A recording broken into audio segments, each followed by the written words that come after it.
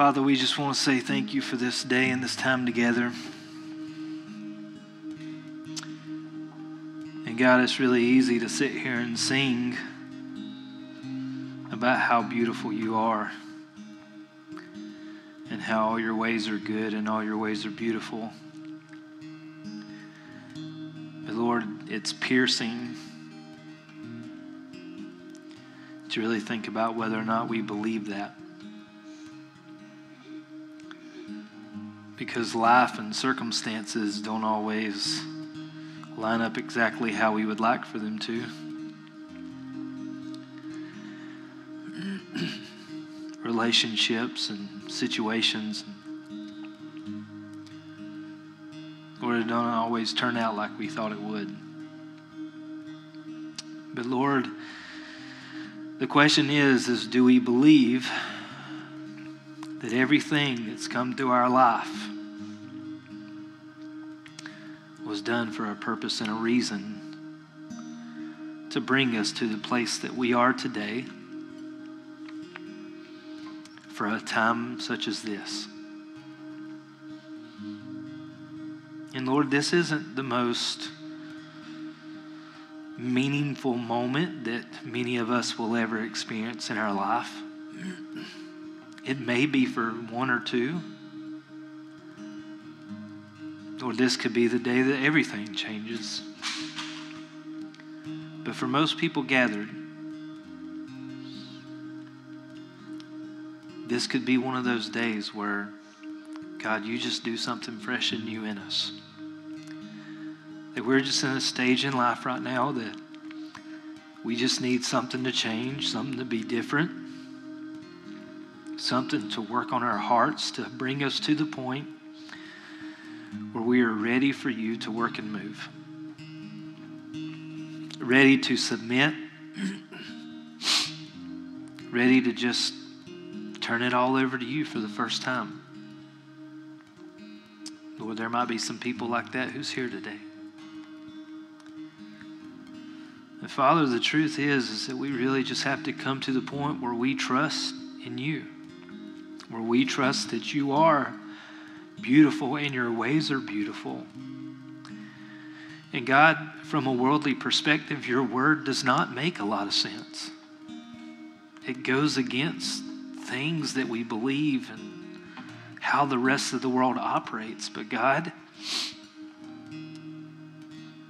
we have to believe that it's beautiful and it is the right way. And Lord, if we don't follow you, if we don't submit ourselves to you, and we don't trust in the fact that you and your ways are beautiful and they are better, we're never going to move past where we are right now. So God, I pray that we would be humble and submissive to you today. That we would trust in you, that we wouldn't just say that we believe in a God or say that we believe in Jesus, but Lord, that we would live like we actually believe in you and believe in your word. And that means that we have to live differently. We have to act differently. We have to make decisions differently. We have to choose friendships and relationships differently. We have to work differently. We have to interact with people differently. Because you have called us to be different than the world. God, I pray that you would speak into our lives this morning.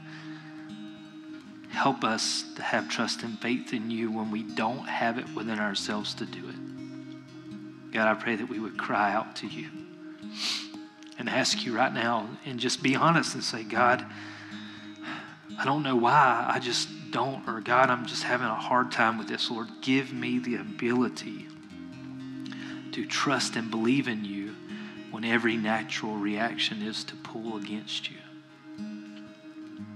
God, help me to be yours.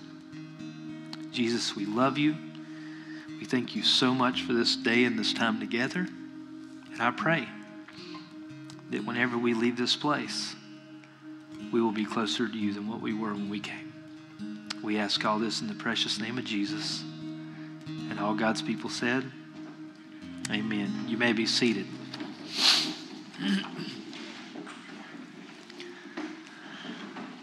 I know many of you are highly relieved to just be able to sit down after prayer. That's been an awkward moment for us for the past several weeks. And we are starting a new series today, and our series is called A Herd Mentality. I don't know if you've ever realized this or not, but when you look at people, we were never designed to be alone. You know, a lot of people talk about people following a herd or following a group of people as being a very negative thing.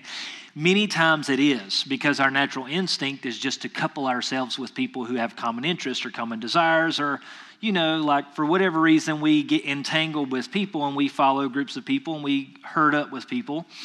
And God designed us to be that way. God designed us to have a herd mentality, to be a part of something or a group of people that's greater than we are, to be a part of that. God designed us to be that way. If you ever look at Genesis and you look at going back to creation, it is so interesting when you start reading, God created the heavens and the earth. And God said that it was good.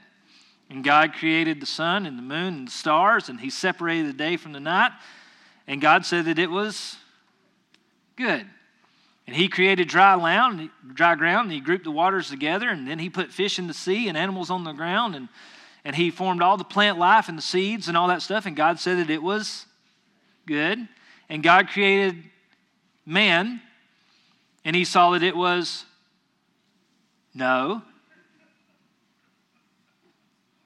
very good. All right? So he says all this stuff, all of creation, and go back and look at Genesis 1. It's pretty interesting. It's simple. We miss it, but he says it's good, it's good, it's good, it's good, it's good. It's very good when he creates man.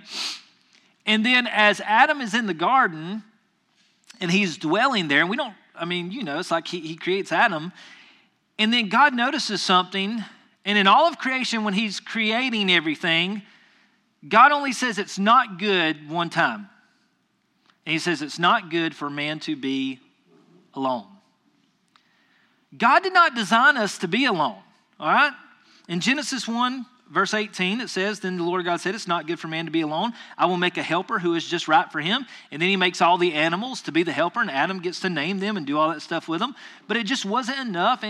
And so you could say, well, James, it's like God's probably talking about marriage in this. I mean, he creates Eve, creates his helpmate and all that stuff. But you have to look at the whole, when you look at Scripture, you got to look at the whole deeper aspect of it's not just about marriage.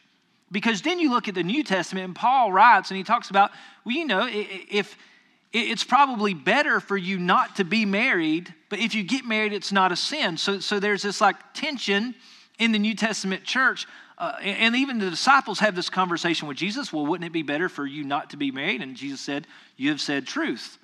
But it's not a sin for us to get married. So even in the context of marriage, like there's truth in that. But when you look at the whole concept of it is just not good for us to be alone. And there's many of you in here where you've been in a situation in your life where you were in a setting, in a classroom, you were living in life at some point in time, and you felt absolutely alone. And it did not matter who the person was or what the situation was or how they acted or their morals or their values or their beliefs. You were willing to enter into a friendship or relationship just to have someone. Anybody ever been there? I have. Even as a Christian, like I've been there. Lonely enough to just be like, I just want somebody. God designed us to be that way. People gravitate to groups naturally. We gravitate to friends, people who have common interests, common hobbies, different mentality. Politics. Politics is a huge issue of our day. It's just like it seems like so much more magnified than what it used to be, and people gravitate towards political groups. Friendships, teams, work. Many of you just hang out with people that you work with because you're with them all the time. It's easy relationships to have. Even dating relationships, a lot of times people will engage in dating relationships because they're easy or they happen naturally, and we don't necessarily wait on who we feel like God wants us to be. And a lot of those things I mentioned, they're not necessarily bad. You with me? Like We gravitate to groups of people that we have common interests with. Doesn't mean they're sinful. But then you even look at the whole concept of people who like, you ask the question, I don't understand how people could get involved in gangs. Like, I don't understand that. Well, the truth is that people are lonely. The truth is that if you're lonely enough, if you don't feel like there's anybody else in the world who cares about you, you're going to find somebody who makes you feel like they love and care for you, even though they don't. And there's a lot of people, children, teenagers, even adults who are lonely and vulnerable, and they get tied up in situations and relationships where they are easily taken advantage of because they desire to just be a part of something. To have someone care for them and love them. And even though it's not real, just to think it. Even in social media, like social media is based off of that. It's like to just feel like people are watching you or people care about you or people comment on you. It's like even though they're not really there, it makes you feel like they're there and it makes you feel better because God designed us to be a part of something bigger than ourselves. And the title of today's sermon is Acknowledging Our Identity when it comes to the idea of being a part of a herd.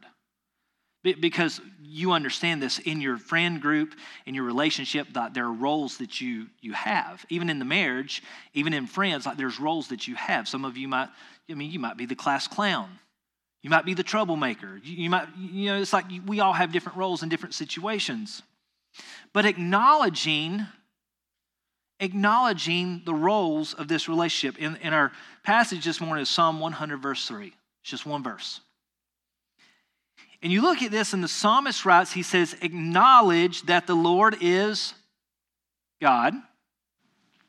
He made us, and we are His. We are His people, the sheep of His pasture. Now, that's a very simple verse. It's very short. But it's so instrumental in our relationship with God. And you go back to what we talked about for the past 9 weeks. You look at the Lord's Prayer. And the very first part of the Lord's Prayer is acknowledging who God is and where He is and understanding that relationship. And so the psalmist who is worshiping the Lord, and he's writing this psalm, he's writing these poems and these songs, he's talking about the Lord is God. It's not just the Lord. No, the Lord is God. Like those are two separate things. He is our Lord and He is our God. We are His. He made us. We belong to Him. We are the sheep of His pasture. And so not only does He own us, not only do we belong to Him, but He also owns the pasture upon which we live and we graze and we survive and exist. Guys, I'm going to tell you, I don't believe that you can truly be saved and be a child of Jesus Christ if you don't understand the concept of the relationship between you and God. Understanding that we really do belong to Him. You know, the mentality of people in our culture when it comes to God is just so very different from what you see in Scripture as people are writing these things and they're referring to God and they're worshiping God. I mean, you think about our culture today, and like you have these people, it's like, God's my co-pilot. Right? Not my pilot. He's not in control. I'm the one driving. He's my co-pilot. When I decide to take a nap, then He can take over and He can drive when I'm ready for Him to, co-pilot. You see the difference in mentality? Like God's my homie, or He's the big guy, or He's upstairs, or He's got my back. No, He owns us. He created us. We are His. We belong to Him. We live in His pasture. And if we don't acknowledge that and come to terms with that in our relationship, in our everyday life, I don't believe that we can truly serve Jesus Christ and be pleasing to Him in any way. So when you look at this, point number one, we have to acknowledge that we are His sheep. You got to acknowledge that. And this is really difficult for people to accept. I'm not going to go into detail on how dumb sheep are and all that stuff. If you've been to church any amount of time, you've heard sermons and the parallels and the analogies of how dumb sheep are, and we need God, and there's some truth in that. You can do some quick research and studies like sheep are really dumb. But we are the sheep. That's really hard for a lot of people to understand and contemplate, because none of us would sit here this morning and say, how many of you are morons? And you're just like, Raise your hand. We actually had one raise his hand this morning in the first service. It's really funny. But most normal people are not going to sit here and just voluntarily say, yes, I'm a moron. I'm a complete idiot. I need help. Most people, like, one of the biggest issues that we have in our culture is for most people to finally admit that they do need help in some way, shape, or form. For a man to pull over and ask directions to try to find something, you don't realize that now because y'all got GPS now, but back like 20 years ago before GPS was around, it was a miserable car ride whenever that situation came about. And you're just like, can you please just pull over and ask for directions? You're like, absolutely not. I'd rather die.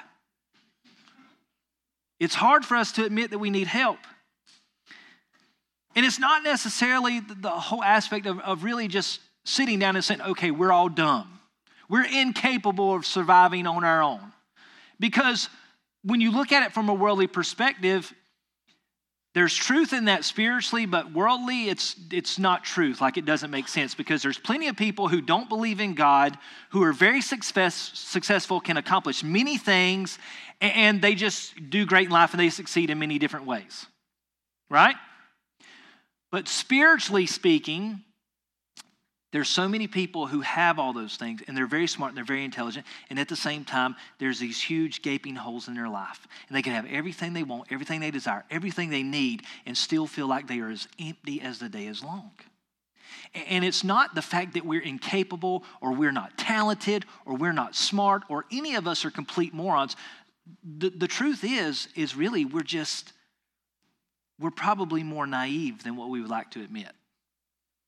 Like we're easily taken advantage of. We're easily led astray. We're easily lost. And it's like you can look at your children.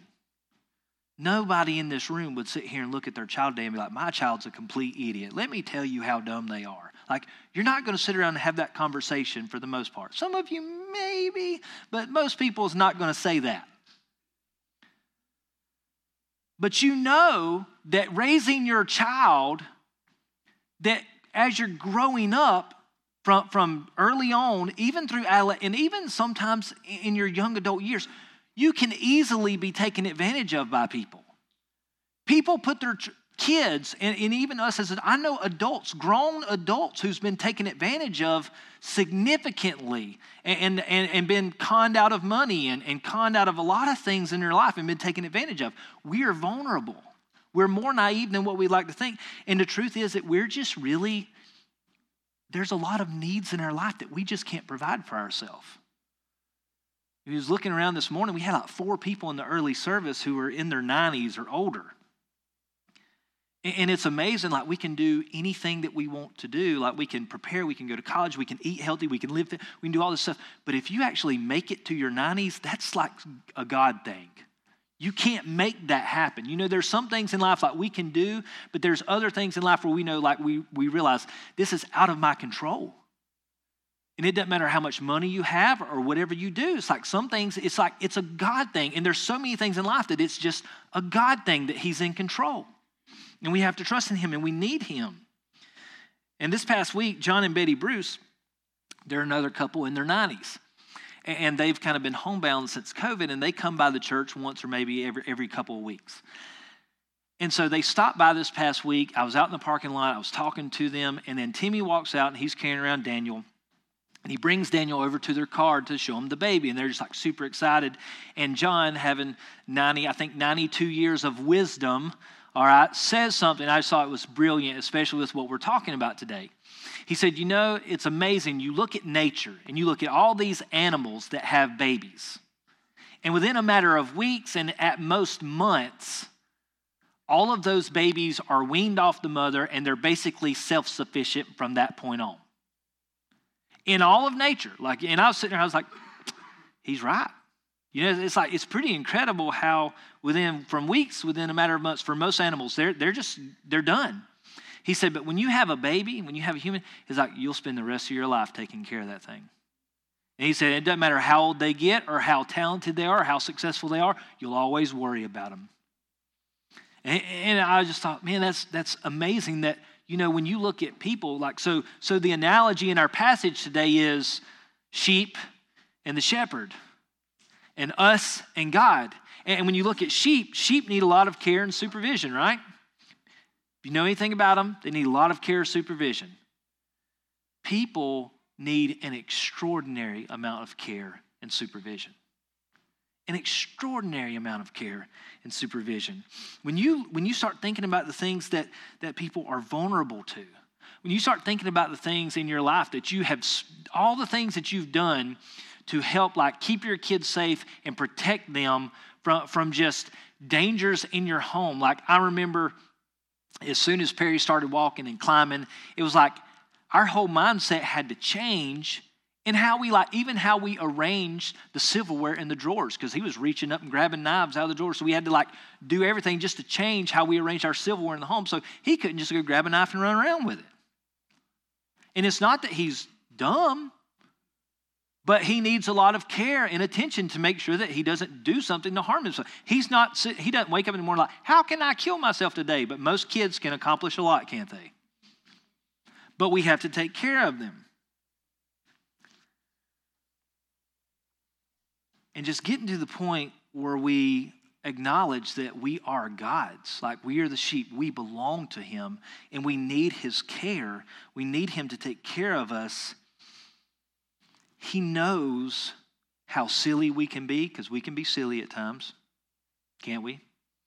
We can be kind of dumb, making some dumb decisions. We can be silly. We can be unaware. Any of you ever just wish like, God, I wish I would have known that was going to happen? We can be completely unaware of things, and we can just be outright stubborn. Like there's some of us in this room, and it's not even the matter of you being silly or unaware, you just lacking anything. Like a lot of people out in the world just lack the knowledge of God. There's a lot of people who have the full knowledge of God and is just so stubborn that they're not willing to allow him to be their shepherd and lead them and care for them the way that he's called us to. So be careful not to be stubborn. It's such an easy parallel and analogy to use, and this is why God refers to us as sheep all throughout Scripture, from Old Testament to New Testament. You see this analogy and this parallel happen so many times. And you look at Ezekiel chapter 34, verses 30 through 31.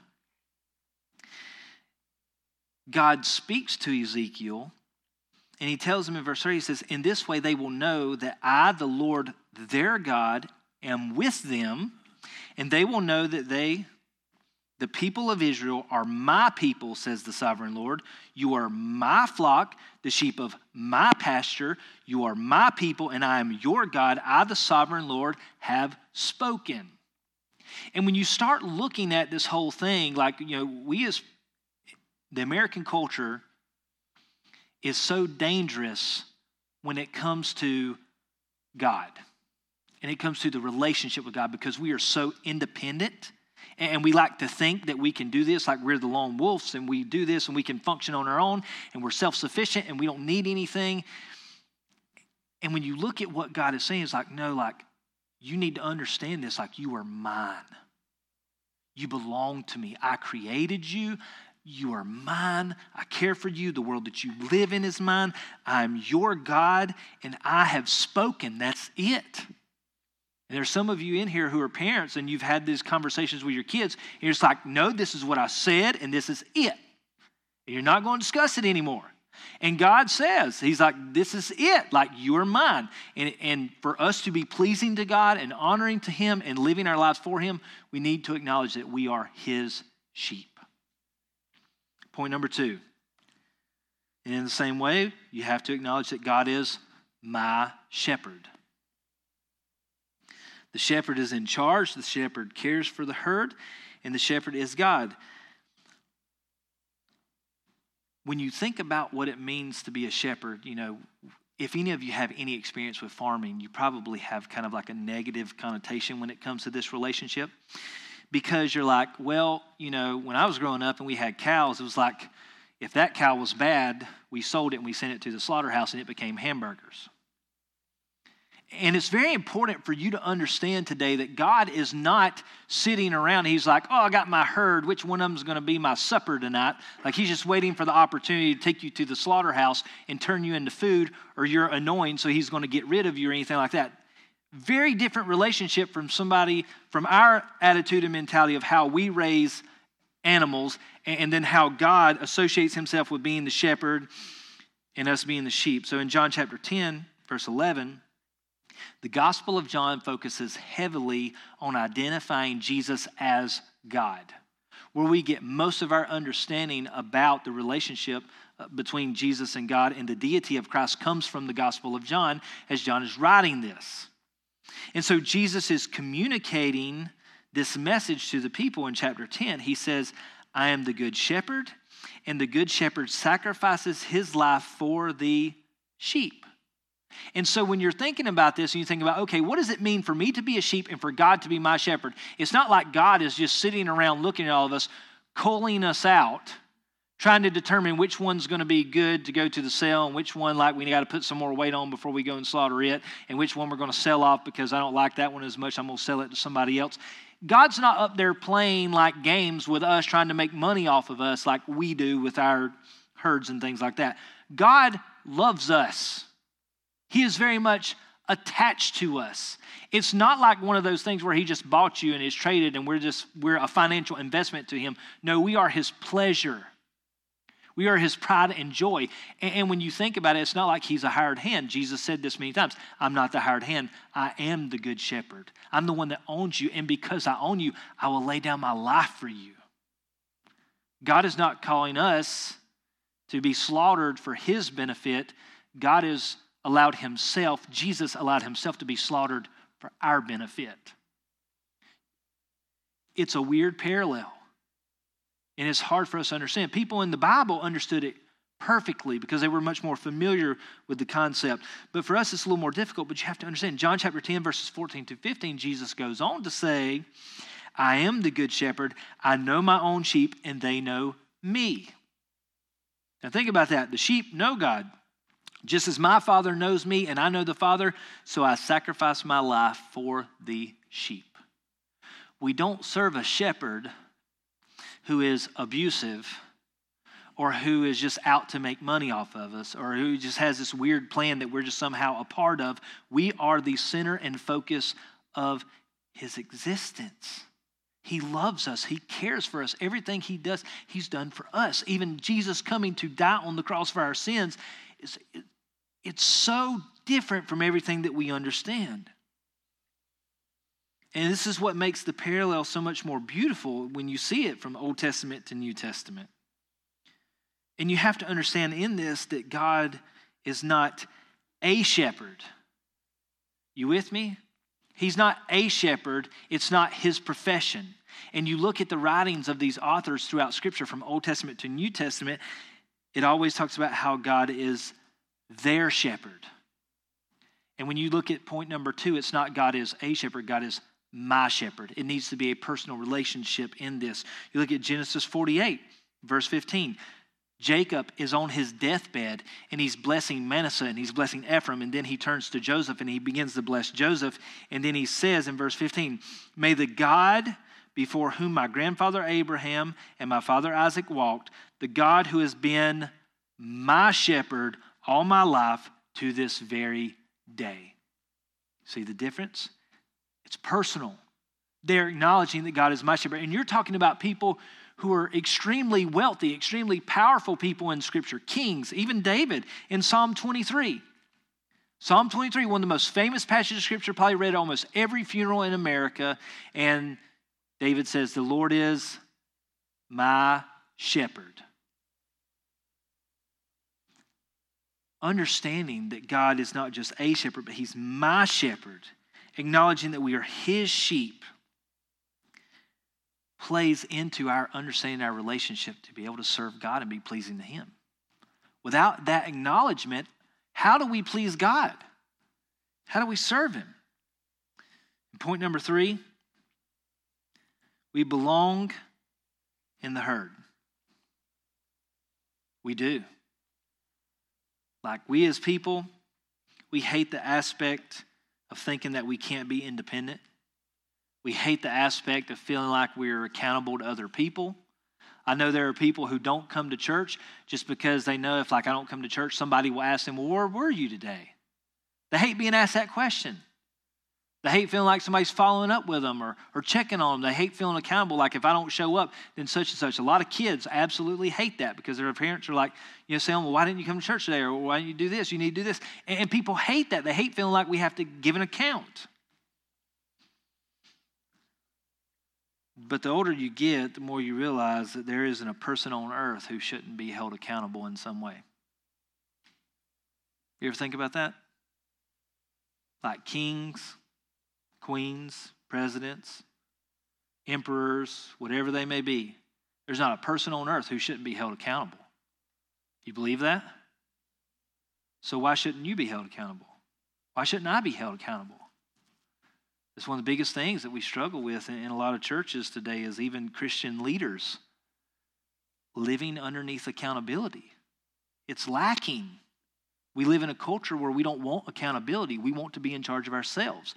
And the truth is that Christ has called us to be held accountable. We're supposed to be a part of the herd. And you can say, well, I'm an individual. I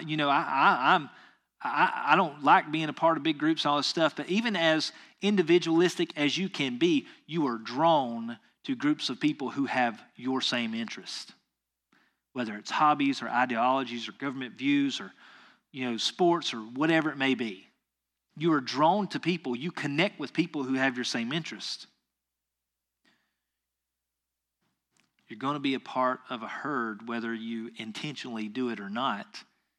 And the truth is you were created to be a part of God's herd. Be a part of the body of Christ, to be a part of the church, whether you realize that or not. Ephesians 6 is a pretty interesting chapter. If you read chapter 6 of Ephesians, most people is going to associate it with the armor of Christ. That's one of the most famous passages of Scripture. It's what most people know it for. But if you read verses 1 through 9 of chapter 6, it's talking about the relationship between children and their parents and slaves and their masters. And it says something along the lines of children, honor your parents, obey your parents, honor them. And then it says, fathers, do not provoke your children to anger. And it talks about slaves, obey your earthly masters, and masters in the same way treat your slaves well and not to be cruel or harsh to them. And what's going on is this really weird conundrum that the church in Ephesus had is that these people, whenever the church first started in the early church, most of the people who were getting saved and being a part of the church early on were slaves. They were considered the weaker, lesser people of their day. I'm going to use quotations whenever I use some of my terms here in a second because I don't want anybody to be offended because I know words offend a lot of people these days. So I'm just going to use quotations. So in this time, when people were getting saved in the early church, most of the people were slaves or servants or they were lower class people. And these people made up the early church significantly. But as time went on, what happens is that as you get saved, generally you start telling people that you're close to or work with or associated with about the gospel, right? That's typically what happens. It's what should be happening. So hopefully you're doing that. So these slaves start telling their masters about the gospel of Jesus Christ, and their masters end up coming and getting saved and becoming a part of the church. Children got saved, ended up telling their parents about it. Their parents come and be a part of the church. But typically what happens is the longer you've been in an institution, you generally move up in leadership if you've been there longer. So in Ephesus, you had children who were adults, but they're also the child of older adults, were in leadership in the church. And then you had slaves who were in leadership in the church. And then their parents and then their masters started coming to church. And these lesser people had authority over their parents and their masters inside the church.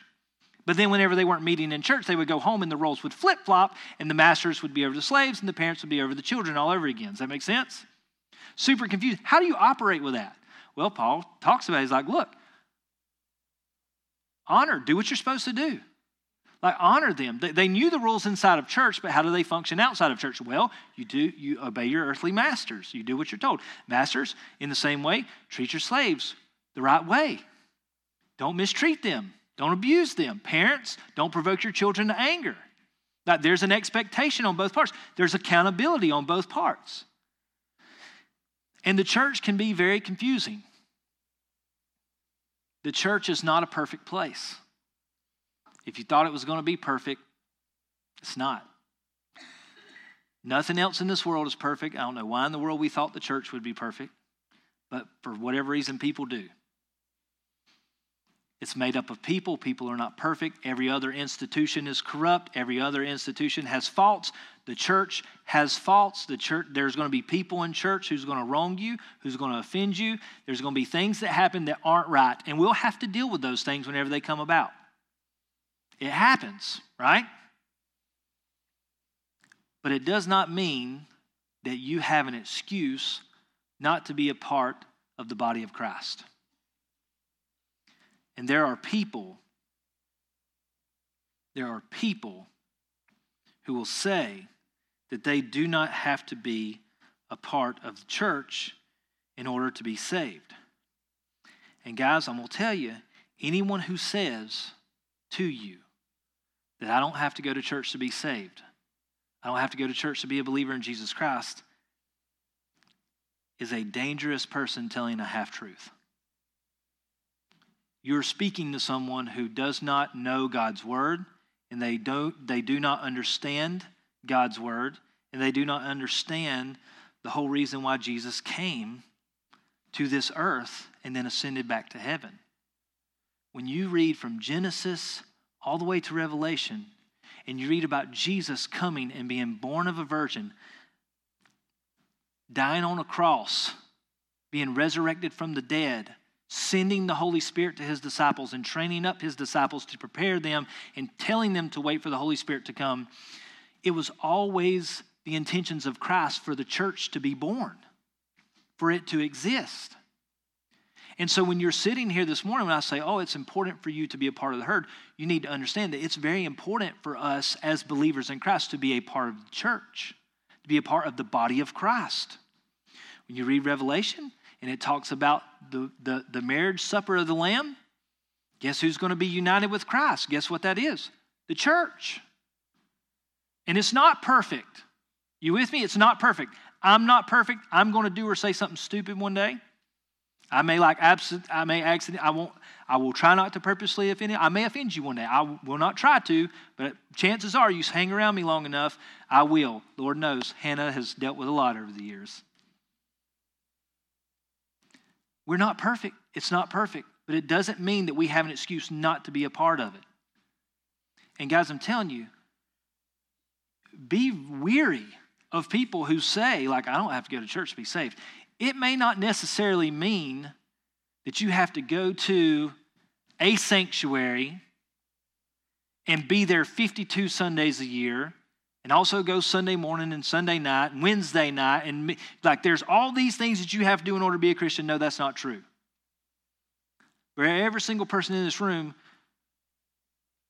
you need to be acutely aware of what God's word says about his bride. And for you to speak illy of it, or to feel like you don't have to be a part of his bride, is a dangerous place to stand.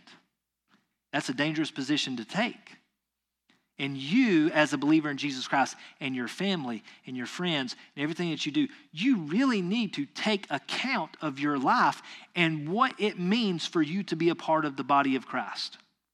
For me as a pastor, it carries a much more significant weight than it does for you because I'm here basically all week long, for the most part. My need to be here every Sunday is much more significant than most of yours. But you need to figure out in your life what it is that God says, this is what it means to be a part of the body of Christ. And for some of you, it will be different than others. It's not a perfect attendance sheet. That's not what it means. Because there's some people who go to church every single Sunday and they are not saved. You with me? Like it's possible to have perfect attendance and not be a Christian. You can go to church every day and not be involved in church at all. There's a lot of people who do it. There are a lot of people who's perfected it. But you need to decide in your life what it means when God says, you are supposed to be a part of my body. You are one of my sheep. You are a part of my flock. You're supposed to be in my pasture. You're supposed to be with my sheep so that I can care for you. Because there's a greater plan at work than what we'd like to realize. than what we consider sometimes. I mean, what's your ultimate goal as a Christian? What do you want? Heaven, eternal life, right? Think about this. In Matthew 25, verses 32 through 33, Jesus is talking about the judgment day. He's talking about what's going to happen when we stand before God in judgment. And he says, all the nations will be gathered in his presence, and he will separate the people as a shepherd separates the sheep from the goats. He will place the sheep at his right hand and the goats on his left. Sheep go to heaven, goats go to hell.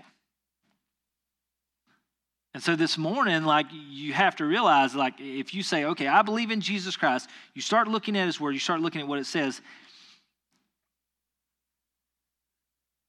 If you want to go to heaven, you got to be a sheep. You got to be a part of the herd.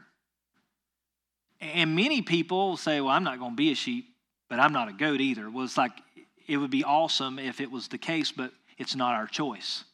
You're either a sheep or a goat. It's one or the other. God gets to decide. When we stand before God in judgment, we don't get a say-so. It's not like we're going to have an attorney and we're going to mount a defense against him. It's like we're going to stand and he's going to say, I have spoken, this is what you are, now go. Like we read the passage in Ezekiel, for I, the Lord, have spoken. It just is what it is. And it's all going to be based on the decisions that we made in our life right now during this time. And what's interesting is that, sheep die alone. Sheep are really vulnerable anyway. Even in groups, sheep are vulnerable, but especially alone, sheep die from all kinds of stuff. And I was reading this past week, and there was one farmer talking about how one of his sheep tried to go underneath a fence or something. There was a hole, and the sheep tried to go underneath it, and the sheep couldn't make it through. But what was really interesting is the sheep wasn't stuck. So when he found the sheep dead, he was able to just pull the sheep out. It wasn't stuck. It just could not make it through the opening. But the sheep was so determined that it was going through the hole and it couldn't make it, that it stayed there and it struggled, and eventually it just laid there and died, struggling trying to get through the hole that it wanted to go through. And then he just comes and he pulls it out, and then they have to dispose of the sheep. Another farmer was talking about how he found a sheep, and he was saying that the sheep got separated from the herd. And he didn't say how big the circle, I was kind of curious, but it never said how big the circle was. It said the sheep just walked around in circles, searching for the herd. It never ate, it never drank, and it just walked in circles. And you could see the path where the sheep was walking till eventually it died from starvation and dehydration. There are some of us that are so stubborn, we're trying to do it our own way, and we'll struggle until our very death if we keep trying to do it our own way by ourselves. And there are others of us who are lost, and we're looking for something. We're looking for the herd, and we just can't find it.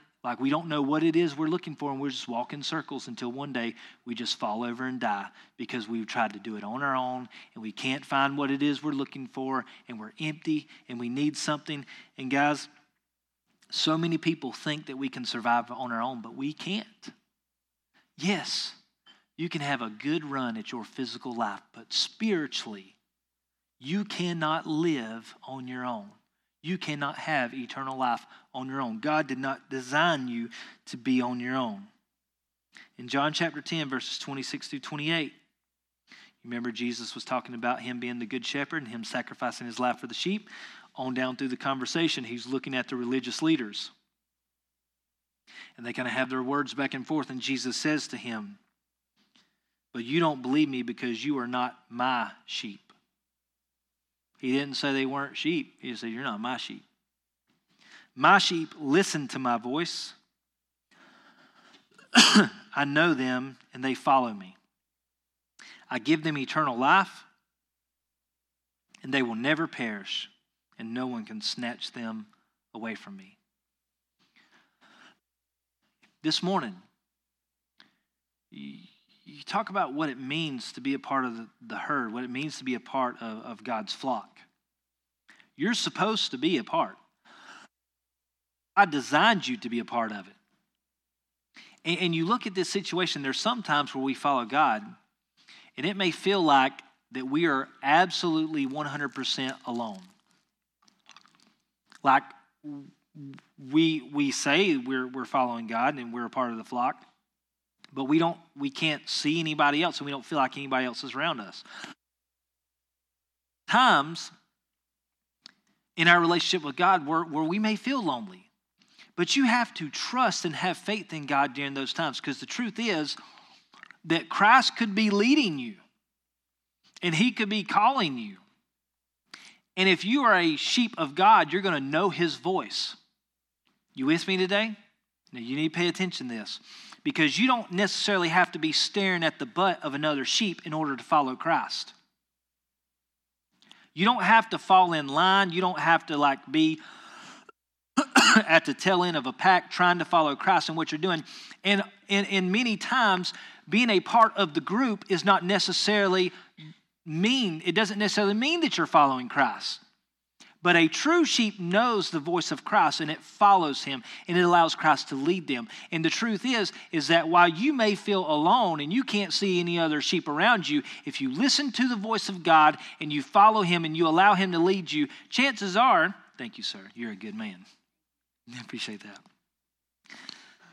But if you allow him to lead you, there may be a whole flock of sheep behind you following you where you're going.